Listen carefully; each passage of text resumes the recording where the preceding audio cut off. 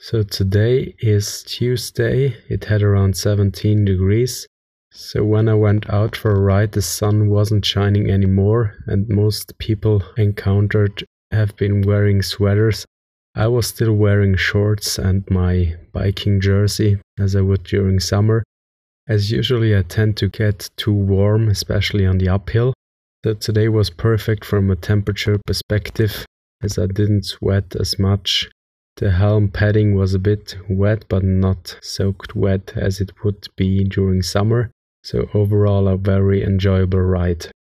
But what I noticed was that I skipped the rest day, the active rest day on Monday, because it was raining during my lunch break. So I was riding by car and not by bike. I'm really seeing the results of not doing the active rest day so far, so I'm curious as the weather will be perfect for the next few days, if actually my performance will increase, as the last few times I had very heavy legs and I couldn't push as hard as I could before.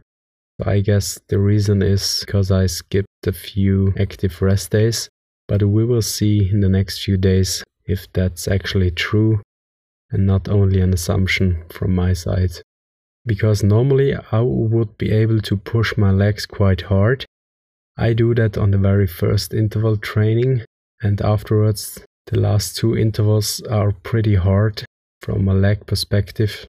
Normally I can push my legs harder and harder to maintain a faster pace than I would actually ride while doing the reference ride, which is usually longer than 5 minutes, so longer than the intervals I'm currently doing.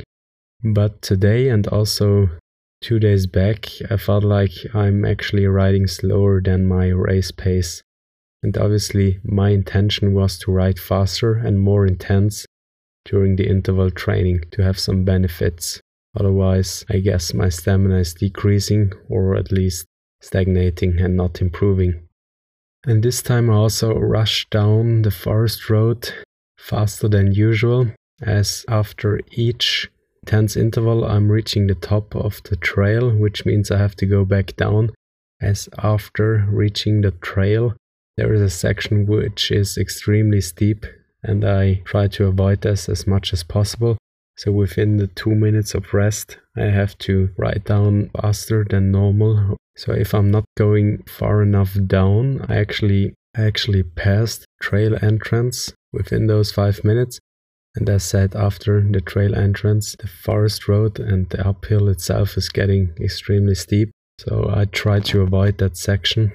Actually, it probably would provide me with better stamina, as it is more hard, and also from a mind perspective it's more challenging to ride up that steep portion, as it is a lot steeper than the average slope which I'm conquering on the uphill. I ordered the bike light yesterday and it will arrive on next Monday, but so far I have no problems returning back home in the bright daylight. But probably in 2 or 3 weeks it will be too dark, and I would like to put on the lights before I actually ride in absolute darkness, as also in dusk cars tend not to see me even if my bike is orange. I would like to have some blinking lights on my bike to ride safe, or at least try to ride safe.